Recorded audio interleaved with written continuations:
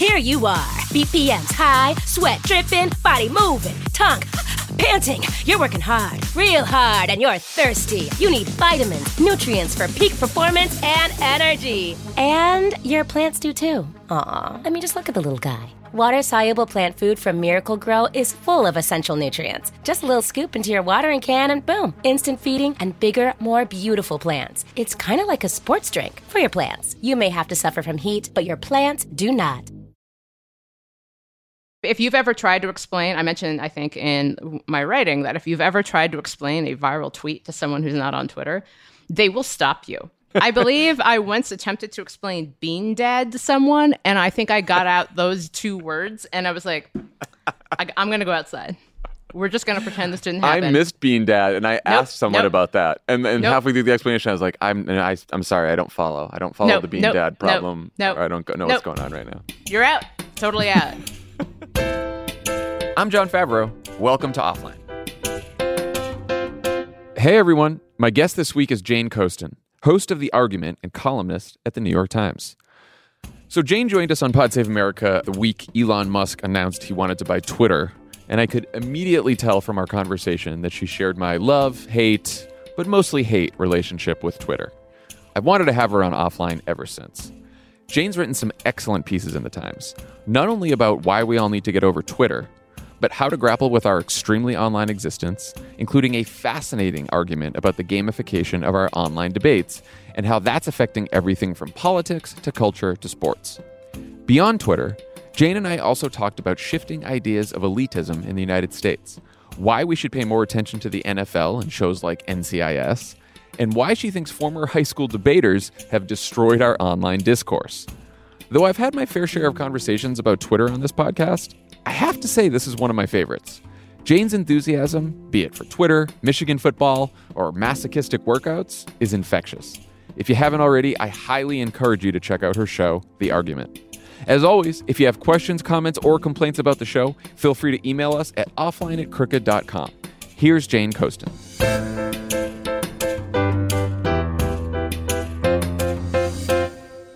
Jane Coaston, welcome to Offline.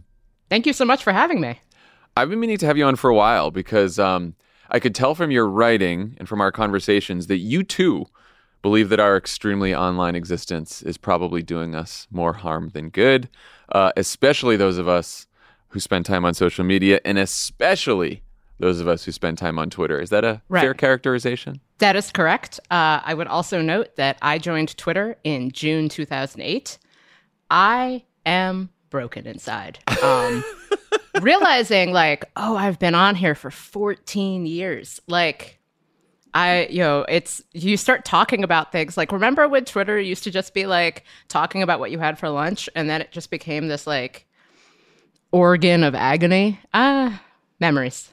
What have those 14 years been like? I know that you've written about this, and you said that those 14 years have been meaningful, but you're not sure why. Right. No, I would say there are a couple of things here. First and foremost, I will never log off. I actually quite enjoy Twitter, but I think that that's because I am, and I always try to work on this, is to realize what Twitter is. Twitter is not America or the world. Twitter is not I'm aware that most of the things I talk about on Twitter have no relevance, even to what I discuss most, which is sports on Twitter. Mm-hmm. There's this real... And I used to cover college football in the NFL. And there is this way that people, it's the same thing with politics. There's a way that people on Twitter talk about football that then you talk to people who either play in college, coach in college, play in the NFL, coach in the NFL. And they're like, what on earth are you even talking about? I'm like, no, we are not okay. Very insidery. I think it's super insidery. And, I'm reminded, and especially because I think Twitter tends to lend itself to an obsession with process and the performance of process, that in sports, you talk to people who, I know someone who, he played in the NFL, and he was like, I didn't think as much about play calling when I was an NFL player, which keep in mind, when you're in the NFL, you are the top 0.5% of people who have ever played football. Like, even just making it to the league for one season is amazing. He was like, Twitter people think about play calling and think about the processes of all of these things taking place in a way that people who do this do not. And I think that that also applies to how we talk about politics on Twitter. I was going to say, why do you think there's that focus on process? Because it's sports, it's politics, it's people who talk about the financial markets, it's people who talk about tech. It's like across all the different areas of it's entertainment. Right. And I think that it happens because Twitter is very good at being a real-time platform, which is why anytime Twitter tries to do anything that makes it not chronological, everyone loses their minds. It is good at being a means by which you can observe something happening. The problem becomes that you can only see what you can see. For example, I'll use another sports example. If you go back to, say, like the beginning of any season, there will be, games where you're like, wow, this team looks fantastic. They look great. And you are responding to a moment in time. You're responding to a game in which it looks like this player or this team is unbeatable. There's this joke on Twitter and other social media platforms that there are certain players in college who are like this. And you call them like kind of the September Heisman candidates. Like there is this era, this weird couple of years in which Maryland football looked spectacular every September. And then by December, it looked like hot trash. That's just the nature of how Maryland football is. But like, you can only see what you can see. And so you're looking at this process and you're so focused on it. And Twitter kind of encourages that. And Twitter is not good at context. Twitter is not good at thinking ahead or thinking back. Every day there's some tweet that's like, I didn't know any of this happened until right now. It is an amazing, it's like a tabula rasa, but for all of humanity. And it's the weirdest thing in the world. And so I think that process and the performance of process becomes this area of real obsession, specifically on Twitter. And I think that that's really bad for how we think about sports, because you get into like, why, we won, but we only won by 4. And then you don't know until the end of the season the team you beat by 4 was actually fantastic, or that, it turned out it didn't signify the downfall of civilization.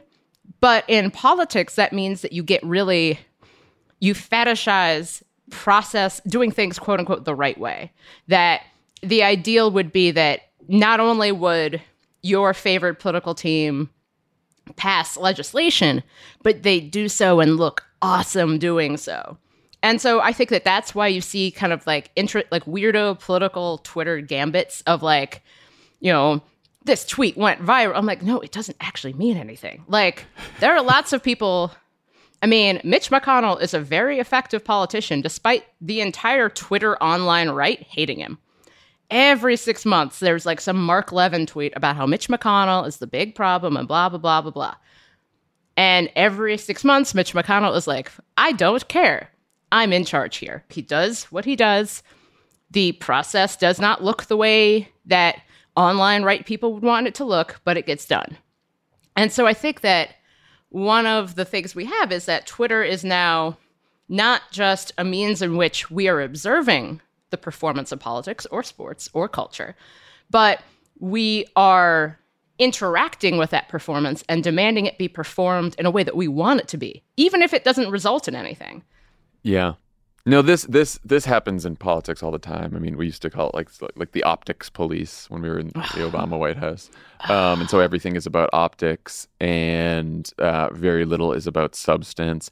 I mean, I was trying to parse this out just recently, thinking about sort of the Biden administration's reaction to Dobbs, because I was trying to separate my criticism, because I'm like, okay, there's criticism of the substantive reaction, like what executive actions haven't they taken that they'd be able to take? Like, what legislation could they try to pass that they haven't tried to pass? Well, you can't do it because you got Manchin and Sinema, blah, blah, blah. Right. And then there is like, he did not sort of perform the appropriate rage, which I didn't think he did, because like I would have been angrier if I was president. I would have given a more fiery speech. And then I'm like, what would that what would that have achieved? And then you Nothing. think, you're like, absolutely nothing. But then you're in politics and you're like, but you know that's what gets you the good news cycle, so do it.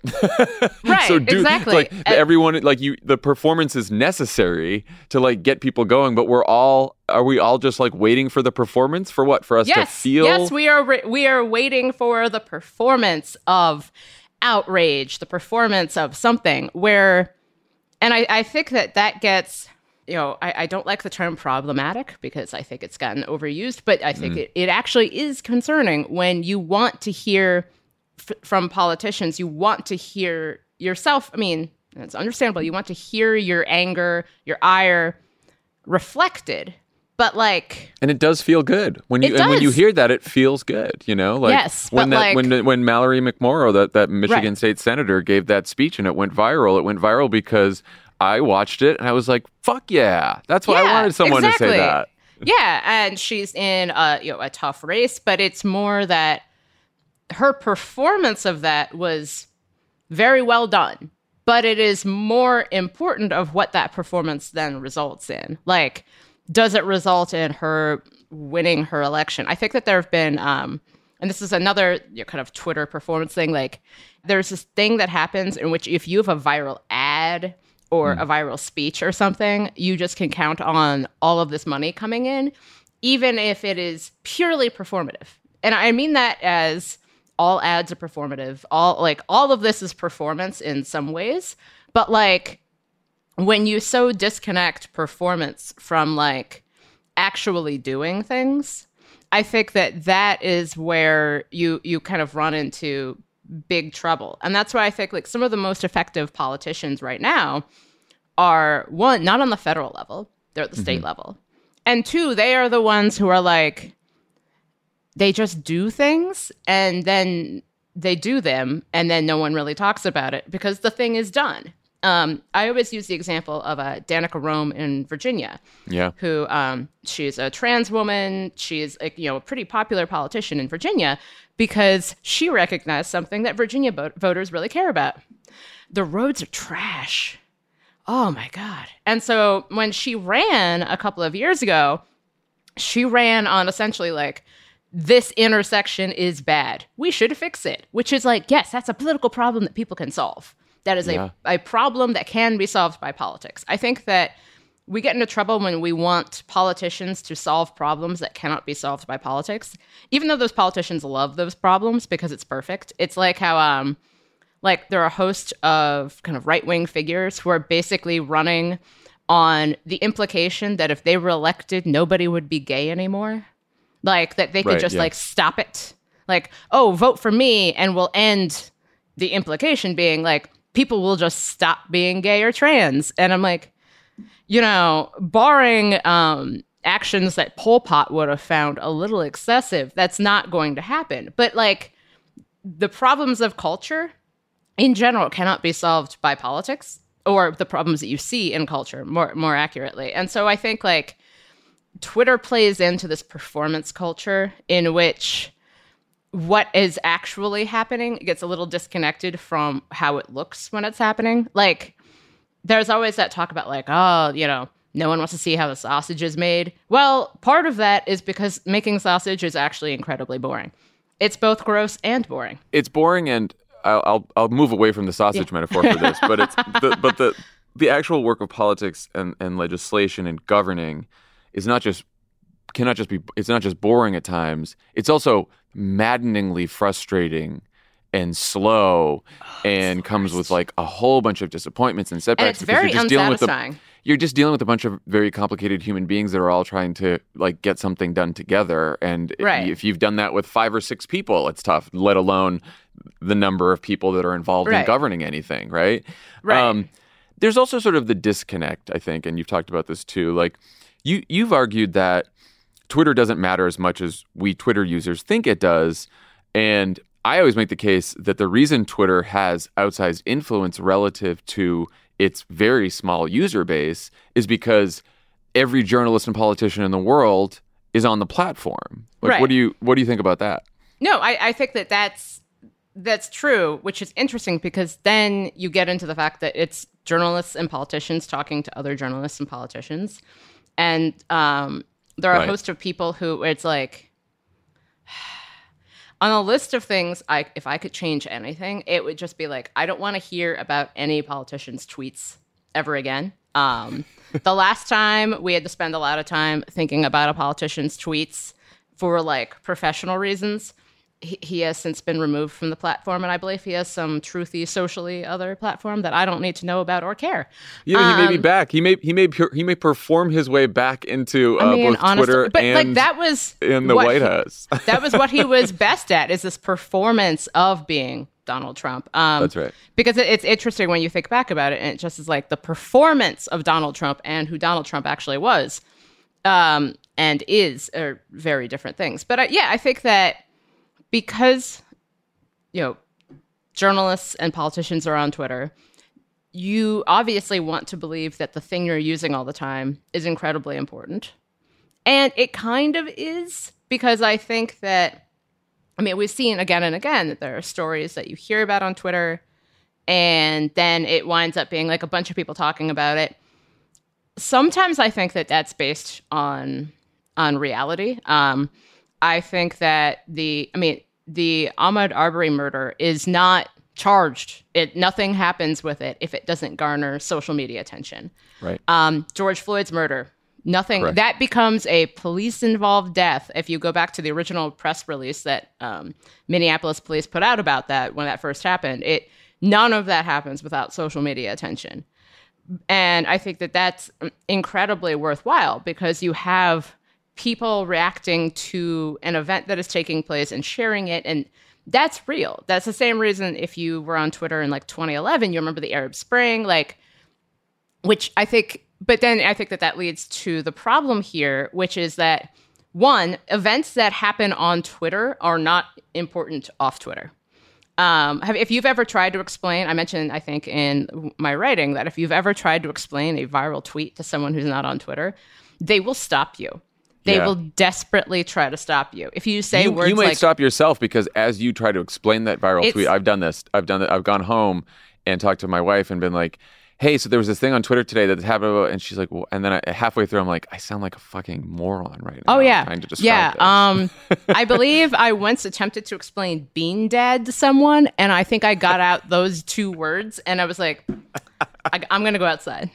We're just going to pretend this didn't happen. I missed Bean Dad, and I asked someone about that. And halfway through the explanation, I was like, I'm sorry, I don't follow. I don't follow the Bean Dad problem. Or I don't know what's going on right now. You're out.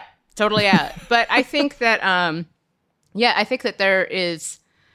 Twitter can be very helpful when you were talking about events that are actually taking place in the world, and you see a host of people attempting to either garner opinion or observe opinions, and then those opinions will become kind of, you see those opinions move outside the platform in real time. But then when Twitter is talking about itself, it is the epicenter of hell. Oh yeah. The Elon Musk stuff has been particularly awful. And so I think that there's, and so you can totally understand why journalists are on there. Sometimes I don't quite understand why politicians are on there, especially because you have politicians whose... I think they're on there because the journalists are on there. Yeah, the journalists are on there, and they want the attention from journalists because that's how any of this works. But I just keep thinking, like, if you are voting in the district of many of the people who are, like, the loudest on Twitter, I don't know... If you're not on Twitter, what do you know about that? Like, there are people who are in Congress who on Twitter have these very, like, specific personalities. And then you look at, like, their actual campaign websites, and it's just like, he opened a park. He signed a bill. He appeared with this Boy Scout troop. And you're like, it's this an entirely different performance of politics for the people who probably actually are more likely to vote. Yeah, I mean, I think the benefit of a politician being on Twitter and building a Twitter profile that is broadly popular is... most importantly, the attention you get from journalists, and then also the attention you get from activists. Right. And now most of these donations are from like small dollar donors who are like activists as well, and the people who pay most attention to politics. And so you can build a national profile as a politician fairly quickly by being a good tweeter, because you're going to get press from that, you're going to get donations from that, and then you're going to get the activists who pay most attention to politics really liking you. Now, what it will do in an actual district where you have to run and win is a different story, which is also, by the way, why you get a lot of these like sort of rising star Democratic politicians who are in sort of these like tougher red states or red districts, and then they can't win there, and then you're like, well, what's next? Right. And you have people who may, and I'm aware that running campaigns is very, very hard, but I actually think that it's very useful if I were to offer advice to campaigns, at the state level, I would say like be as offline as you can possibly be.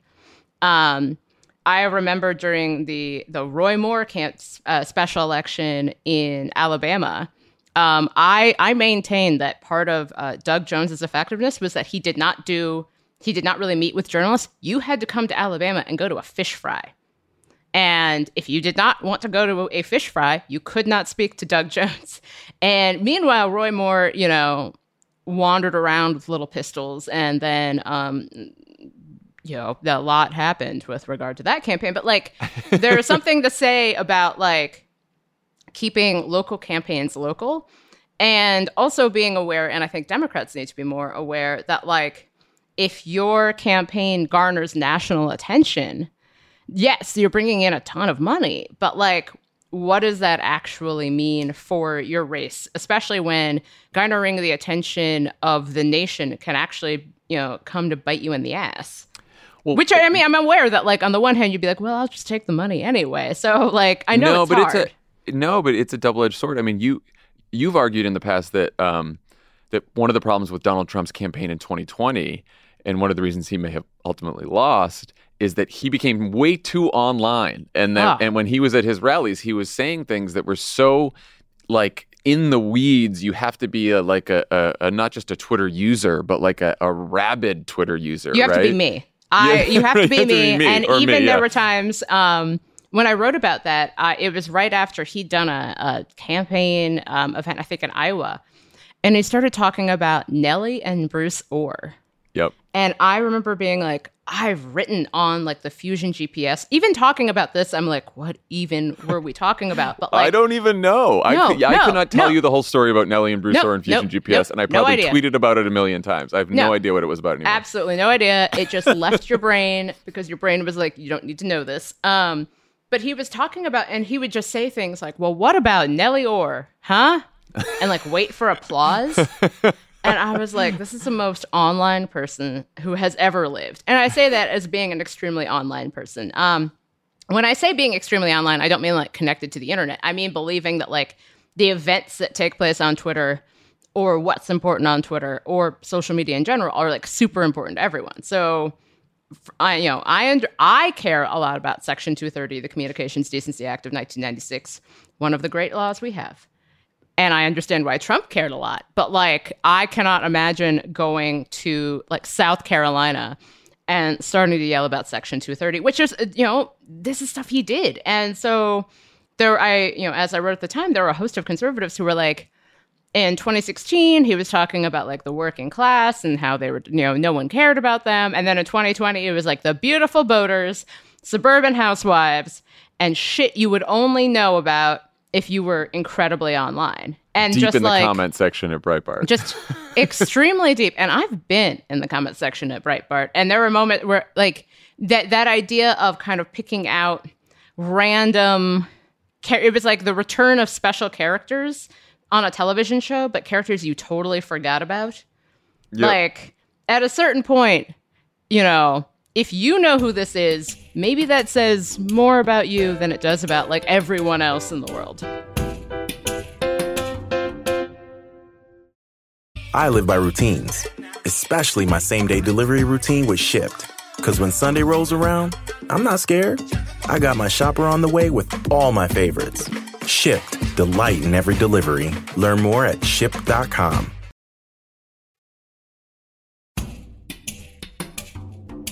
I mean, just to zoom out on this a little bit, like there's this very public, constant conversation among elites on Twitter And like you said, first of all, Twitter, I mean, one of the benefits of Twitter is that it has like sort of opened the gates to a broader set of voices, a more diverse set of voices, people who don't have platforms. And because of that, people have been able to create social and political change, right? So that's like a very good thing about Twitter. But there's also happening every day on Twitter this constant public conversation among political and media elites that most of the public not only doesn't participate in, but doesn't even follow. Like, what effect do you think that has on our politics in general? Oh, I think it makes politics seem like a fun game for people, which is actually, I think that I believe some people refer to it as kind of political hobbyism, and it drives me insane. The reason to care about politics is, one, it's the thing we do together, and two, it's the means by which we assume that laws are passed and you try to do something that is going to make life better or at least neutral for more people. Like, think about it. If you live in an apartment building, politics is basically like your elevator is broken. You live in an apartment building that has like 12 floors. You would like your elevator to get fixed. Politics is the means by which the elevator is to be fixed, because you work with constituents who might be like, well, I also want this other thing to be fixed. And you're like, oh, okay, fine, cool. But is it, can we prioritize getting the elevator fixed? And then I promise that in another sooner time, we will work on your thing about how the grills don't work on the roof. This is also because the grills on my apartment roof do not work, and it drives me nuts. Anyway, so like politics is this action, but the result of politics should be that the elevator is fixed, or the bridge is fixed, or that the thing happens. Political hobbyism turns the politics into the point when it isn't. Like, there are a host of, and I think that this contributes to having a host of politicians who are very well known on a national level right now who have never passed a goddamn thing. They have co-sponsored things that purposely are like, I co-sponsored this thing that I know will never pass, but I can say that I did it. That is participating in politics, but you aren't actually participating in, like, it would be like if you competed in a marathon, but the objective was not to finish. And so I think that the way that Twitter encourages political hobbyism, in which you have politicians who become very well known because of how they seem to, you either love them on Twitter or you hate them on Twitter, or you are something in between.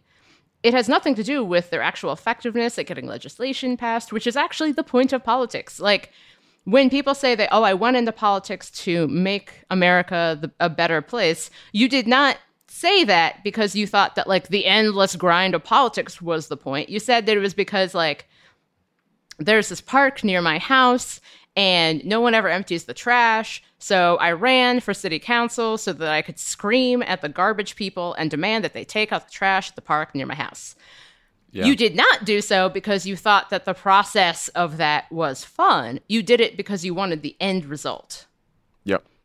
It's funny. I've been doing these focus groups for another podcast I'm doing called The Wilderness. And in every group of voters, I ask, what issues do you think aren't getting enough attention in the media and politics, and which issues do you think are getting too much attention? And not getting enough attention is almost always cost of living issues, right? Mm-hmm. It's rent, it's inflation, it's gas, like, even though that they are getting attention, but like no one's doing anything about all these cost of living issues. And when I say which issues are getting too much attention, the issue that they all name is politics. Right.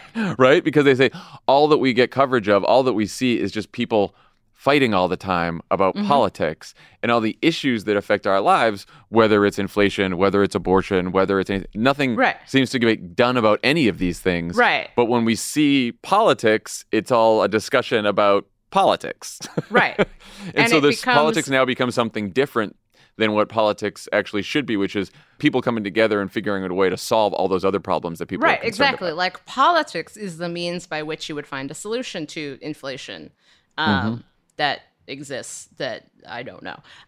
It would be the means by which you would find the solution or the compromise or the something to the problem. I mean, that's why I kind of hate, like, there's a style of reporting that is constantly like, this person's yelling at this person, but this person's yelling at this person. And I'm like, but why? Like, over what? To do what? What's the point? Why are we all here? And so I think that that's something that really, if you are not, like, if the political process does not get you hot and bothered, congratulations, you're like 90% of Americans. Right. There are 10% of Americans who liked The West Wing and didn't find it overbearing and infuriating. And for those people, well, you can watch any number of those episodes whenever you'd like. But like, if you if you want politics to actually do something for you, rather than just be like, this process by which people have discussions, there really is such a focus on process and such no focus on ends or means. And I think that contributes to not just people being overwhelmed by politics and the nature of it, but also it contributes to poorly written legislation, where you have legislation that is meant to respond to like people being upset about something on Twitter, but then at no point during the writing of this where you're like, well, what are the knock-on effects of this? What does this actually mean? You responded to people who were equally obsessed with process and had not thought about ends or means. And then you have legislation that it's like, good news, you ban this thing. Bad news, the penalty for that ban means that somebody's going to get choked to death because they were selling those cigarettes. But, you win some and some people die sometimes. And so I think that there really is a disconnect between the people who fetishize process and the point of politics, which is not process. Like, if we could solve disputes and compromise faster without anyone watching us do so, or without needing to be the person who has the segment that goes viral, or needing to be the person who says the craziest thing you can imagine, that would be great. I mean, that's not the world we live in. But like, the end is the point. Trying to fix the elevator or solve inflation or deal with rising rent costs, or even answer questions about like, what would it mean to deal with rising rent costs? Is there something that would happen? If you capped rent prices, would that mean that there'd be fewer buildings? How does that intersect with fights for affordable housing, which is a thing people say that they would like to do? I think that also, you get a real sense that there are people who support things, and then you ask them like, well, what about this thing? And then they're like, oh, I hadn't thought about that. And I'm like, yeah, that's kind of the point here. And so I think that, it's bad. It's bad. Political hobbyism is bad. Well, I think the internet has made all of this worse because it gives everyone a window into all these conversations and debates that are happening that seem like they are close to you, that seems like you can participate and influence them, but you really can't because they're actually further away. And there's also this elite conversation going on. Like, I remember last year you wrote this piece about how sort of elite circles online and in the media often ignore what's popular with most Americans, like the NFL or shows like NCIS. Yes. I was I'm very proud to say that I'm one of the numerous people who watches the NFL, and I've seen numerous episodes of NCIS Hawaii. I will say on a side note, wildly popular with most of the country. I know. Also, could contribute to why people are constantly surprised about either federal law enforcement or state law enforcement failing to do something. Because if you watch CBS cop shows, the cops are the fucking best. They are they're hot. They're strong. They're fighting they're fighting against evil. Like, they're standing up to the man, even though they themselves are the man. But there's always somebody above them who's trying to tell them what to do. And they're like, well, I'm sorry, but I just can't do that. Like, it's, the world of CBS cops is that. If that's what you think law enforcement is, I understand why you are. No wonder. It makes, like, a lot of American politics makes a lot more sense. But yet, like, you do get disconnected from how most people think about things. And I think that it's not that most people are correct. I think that that's really important to get at. Like, I'm reminded there was a Vox article from a couple of months ago that essentially, I think it said something like, everyone knows that Lin-Manuel Miranda is tired and awful. And everyone was like, wait, what? Encanto just came. Like, everybody people love Lin-Manuel. People who have opinions about Lin-Manuel Miranda, like, pretty big fans. And so there's something about, like, taking you wind up in a Pauline Kael situation.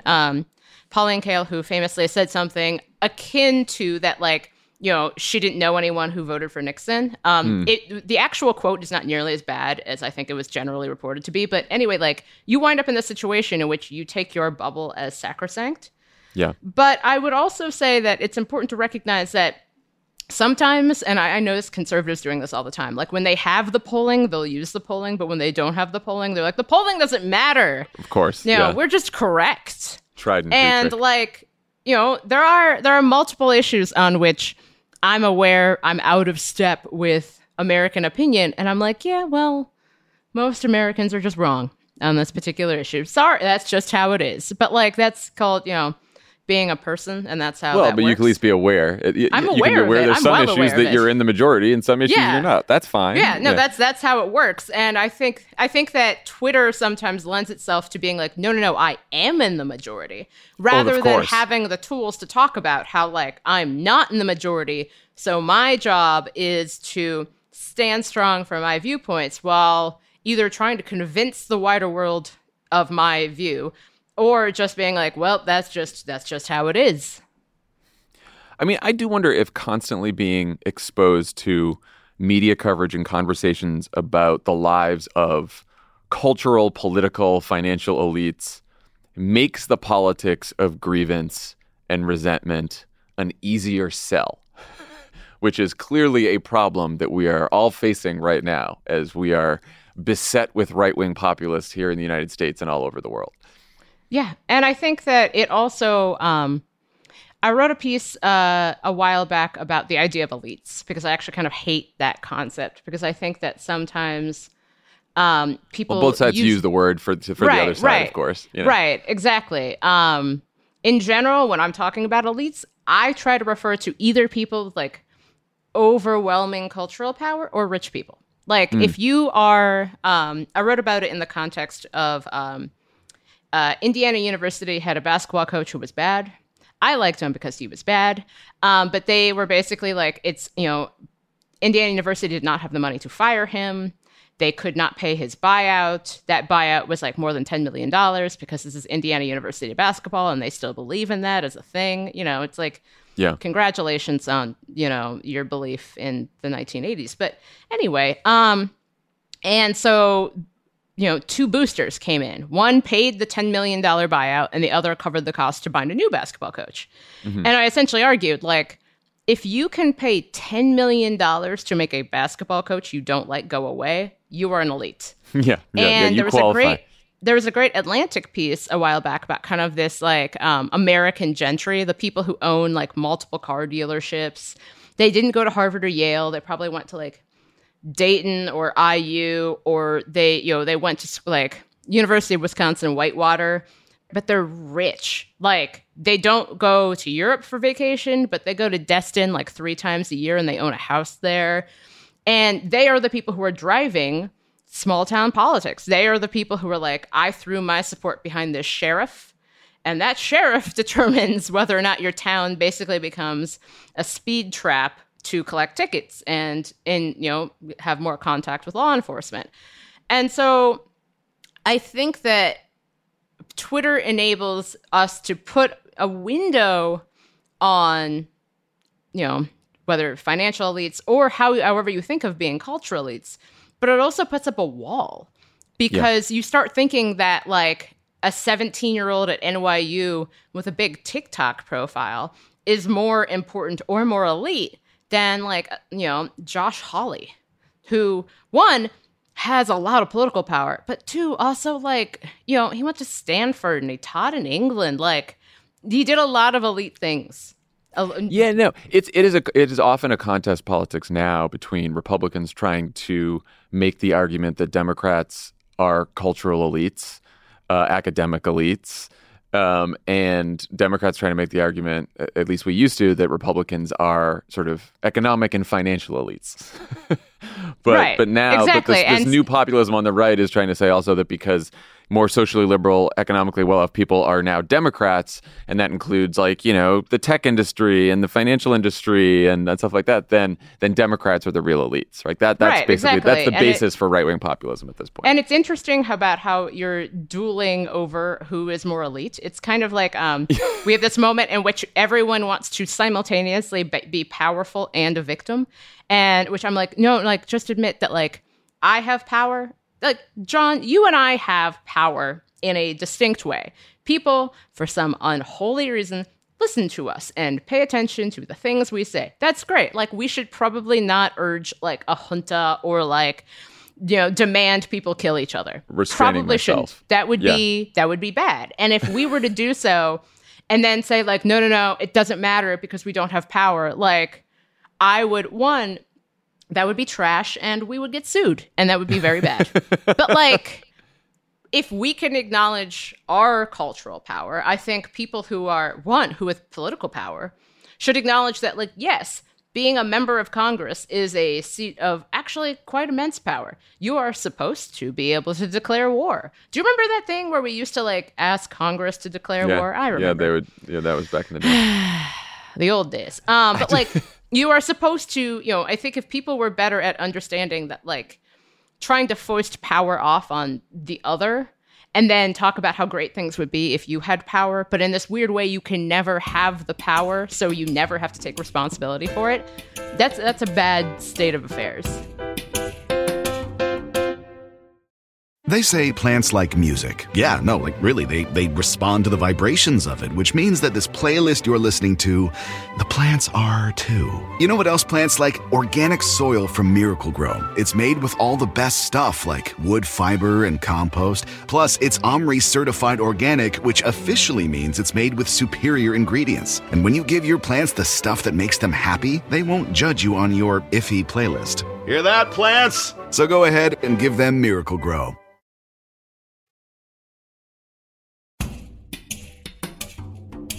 I want to ask you about another online problem that you've recently written about, and you just alluded to this when we were talking about everyone thinking that they're always right on Twitter and that you don't need to persuade anyone, which is what the internet has done to the quality of our conversations. You call it debate team energy. Can you explain debate team energy? Sorry. That was just, I'm the person who came up with the idea of debate team energy, and even thinking about it makes me mad. So I want to be clear that there are people who email me being like, no, I was on debate team. And I'm like, yeah, I can tell by the fact that you're emailing me right now to defend your debate team prowess. But it's essentially that everything is a debate and that winning that debate is if you've ever competed or witnessed a debate competition, you're well aware that the best argument does not win. I have witnessed debate team competitions in which people have won for terrible arguments. And that's totally fine. You're trying to score points. That's the whole point of a debate. Yeah, you're trying to score points. Literally, it is a game. And if that is how you approach politics, then at a certain point, you are more focused on gamifying conversation than you are on the point of conversation, which is to garner information or to get somewhere. The point of, I call it kind of academic team energy. I competed in an academic team, which is because I'm exactly the kind of person who you think I am. And the point of that was, one, having a large storehouse of generally useless knowledge, but also you're sort of you're answering questions. You're not trying to beat the other team into submission. You're just I know things that you do not know. And when I win this debate, this academic team competition, you will probably go home and Google those things, and then you will know those things. Great. Well, and it's also partly saying and I don't know certain things, right? Like there's a vulnerability to conversation that results in knowledge in which you admit that like you don't know everything. You ask questions that might sound awkward. You make mistakes. Which you cannot do in debate. You reveal your own ignorance on certain topics. And these are all things that we do in casual conversation that are okay. But when you're on Twitter and it's a performance, like it's about you got to fucking win. Right. Because otherwise you're going to get dunked on and then that's that. Yeah. And then they'll make like YouTube clips that are like how blah, blah, blah, destroyed, blah, blah, blah. And you're like, you don't even know, like, what?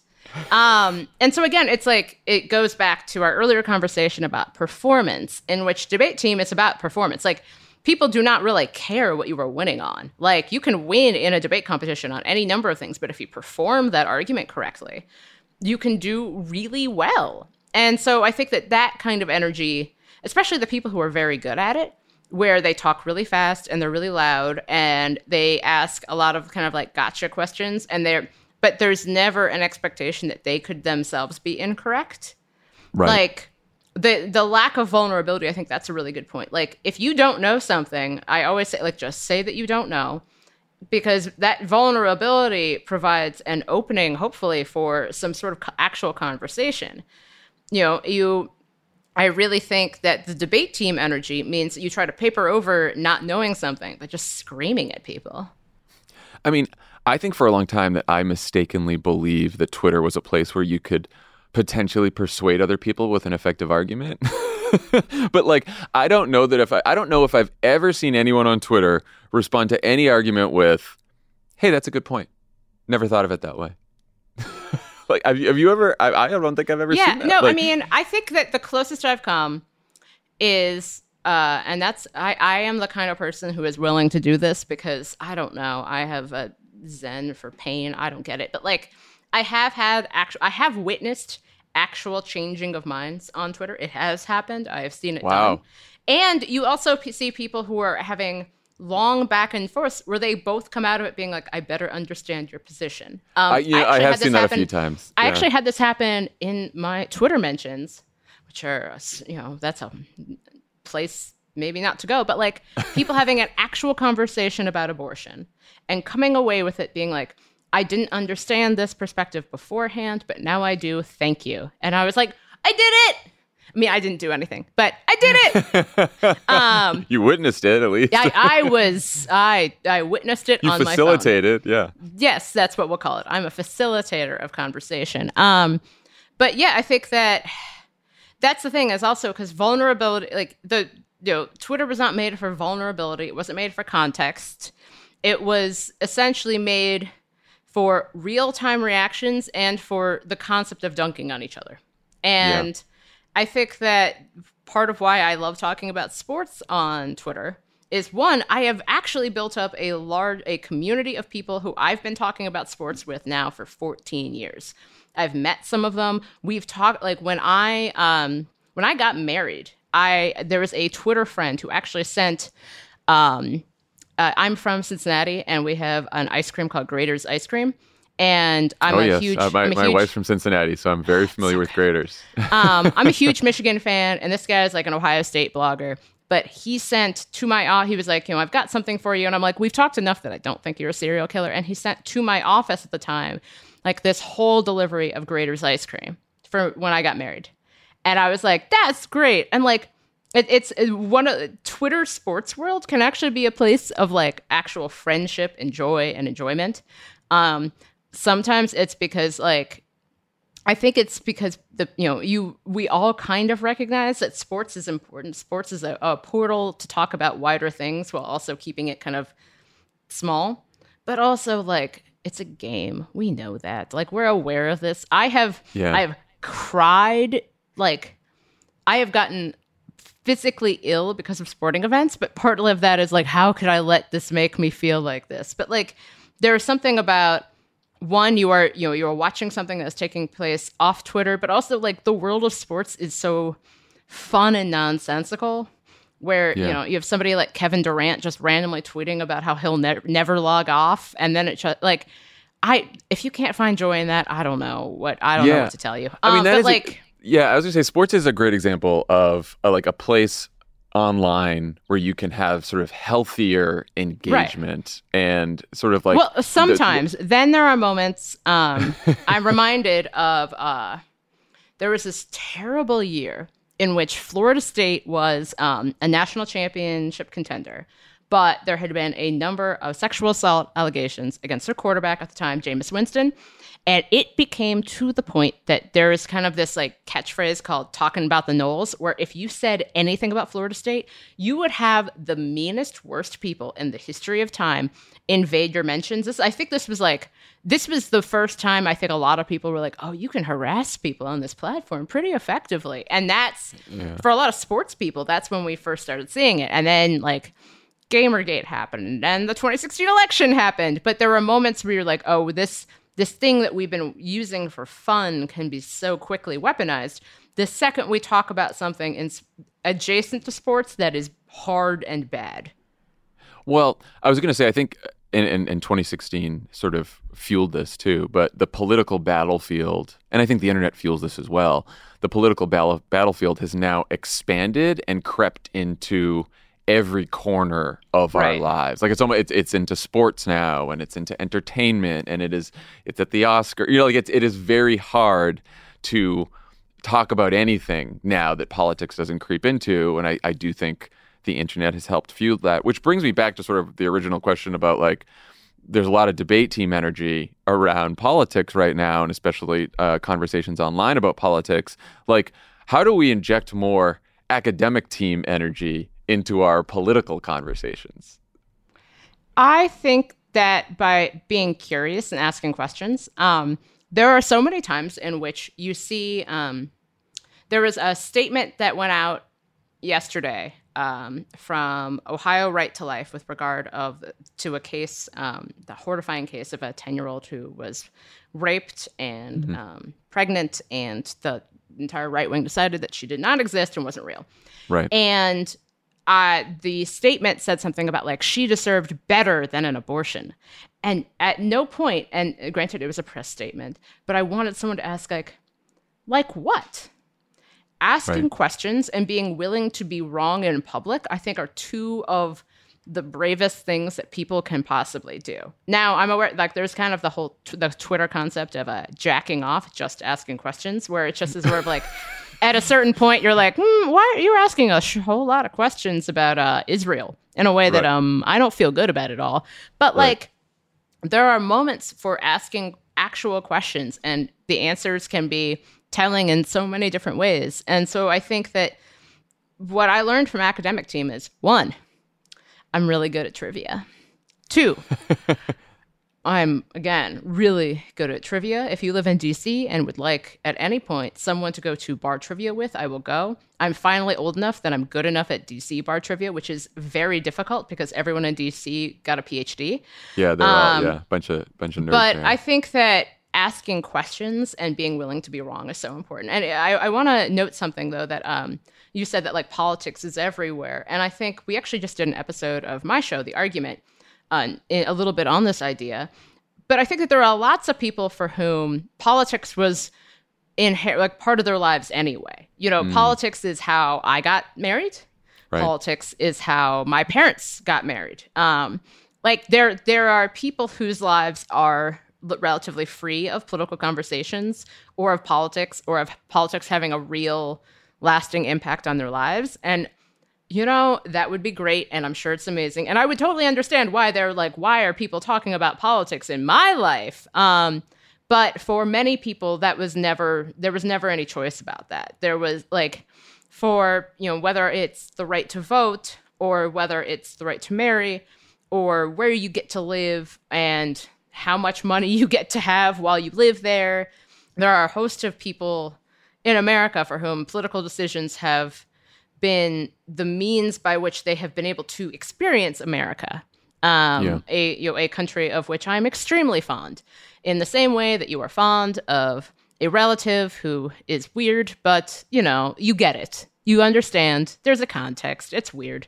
I think for that very reason, because politics is so deeply important to so many people and has been for so long, and affects like just the way that they live their lives and the way that they go about the world, like it can't be about just process and performance, and like there has to be a way to have arguments about politics and have debates about politics that aren't sort of the performative bullshit stuff that we see online. Yeah, I think if you can have arguments about the results of politics, like what do you actually want to happen? Don't make it about like, oh, I don't like the process of this, because at a certain point you're like, well, you know, right. Like, are you mad about the process or are you mad about the result of the process? And I think that it's interesting how people try to split the baby on that. And so I think that, like, think about what you actually want to take place. Think about the process that will take to get there. And yes, there are processes where, like, there are lots of ideas I support where if someone did it by fiat, I'd be kind of upset about, even if the result I liked. But, like, think about the ends. Think about how we're going to, how you want to get there. What are you willing to do to get there? What are you not willing to do to get there? I think that's really especially important on issues like climate change, where people will say, like, this is so important to me, but it is also really important to me that I can pay rent and that get to work and all of these things. And, like, I understand that that's incredibly irritating for people who are like, no, this is something we have to deal with right now. Make the case, and find means by which you can find some compromise if that's possible.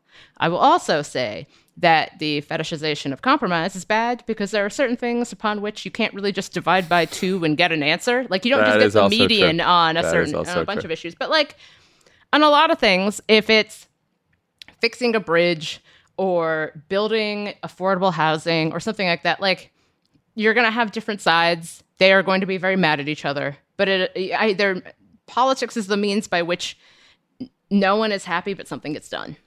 Well, and I just go back to, we're all stuck here together. Yeah. Right? Yeah, there's 300 plus million of us in this country. We're all stuck here together. We got to figure out a way to make it work, or else it's not going to work. Right now, it's not working that well. But the one of the answer isn't to, like, get rid of the half that doesn't. It's like, we got to figure out a way to make it work. That's it. Yeah. That's the way it is. Exactly. And especially because I think that I'm always impressed by when it does work. Like, I'm kind of upset. Like, I've become recently kind of obsessed by, like, successful local construction projects where, DC City Council said they wanted something, and then this happened, and it had built, and then it's here. And I'm like, hey, they did it. Like, yeah, it's wild when you get little tiny examples of government working as efficiently as it should. You're like, oh, you did the thing, or you responded to the crisis with the thing. And, like, I mean, even just little things about, like, if you go to a new place and all of the roads that got you there generally worked and things were okay, like, like, that was decades of work to get you to that point. Congratulations. So I think, like, when people say all politics is local, I think more politics should be local, especially because that's where you can see that politics isn't just a fun game for weirdos. It can actually, it's what it's supposed to be, is to get you somewhere. Yeah, that's right. Last question I ask all our guests. What's your favorite way to unplug, and how often do you get to do it? My favorite way to unplug is to work out like a crazed maniac. I work out for about, like, an hour and a half, 2 hours a day.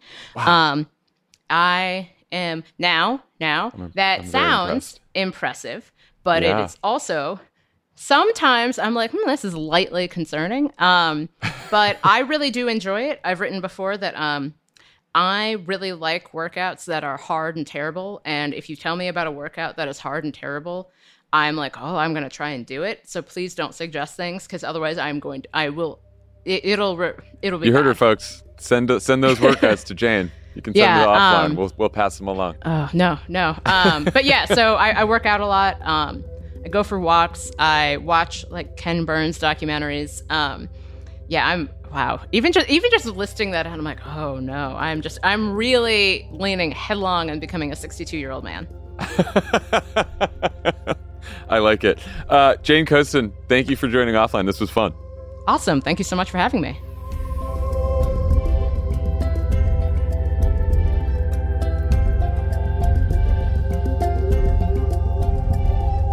Offline is a Crooked Media production.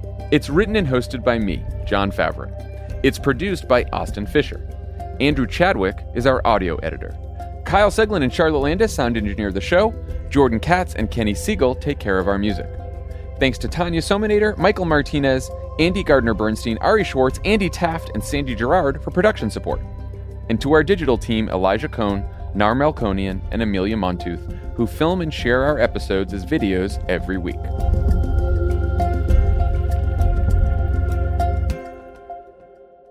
Make sure you check out America Dissected this week, where Dr. Abdul Al-Sayed asks, what happens when Facebook gets a hold of our medical records? Ugh. Journalist Todd Feathers and engineer Simon Fondry-Tietler join to discuss how Facebook is stealing data from period tracking apps and how that data can be weaponized in a post-Roe world. New episodes of America Dissected drop each Tuesday. Listen wherever you get your podcasts. They say plants like music. Yeah, no, like really, they respond to the vibrations of it, which means that this playlist you're listening to, the plants are too. You know what else plants like? Organic soil from Miracle-Gro. It's made with all the best stuff like wood fiber and compost. Plus, it's OMRI certified organic, which officially means it's made with superior ingredients. And when you give your plants the stuff that makes them happy, they won't judge you on your iffy playlist. Hear that, plants? So go ahead and give them Miracle-Gro.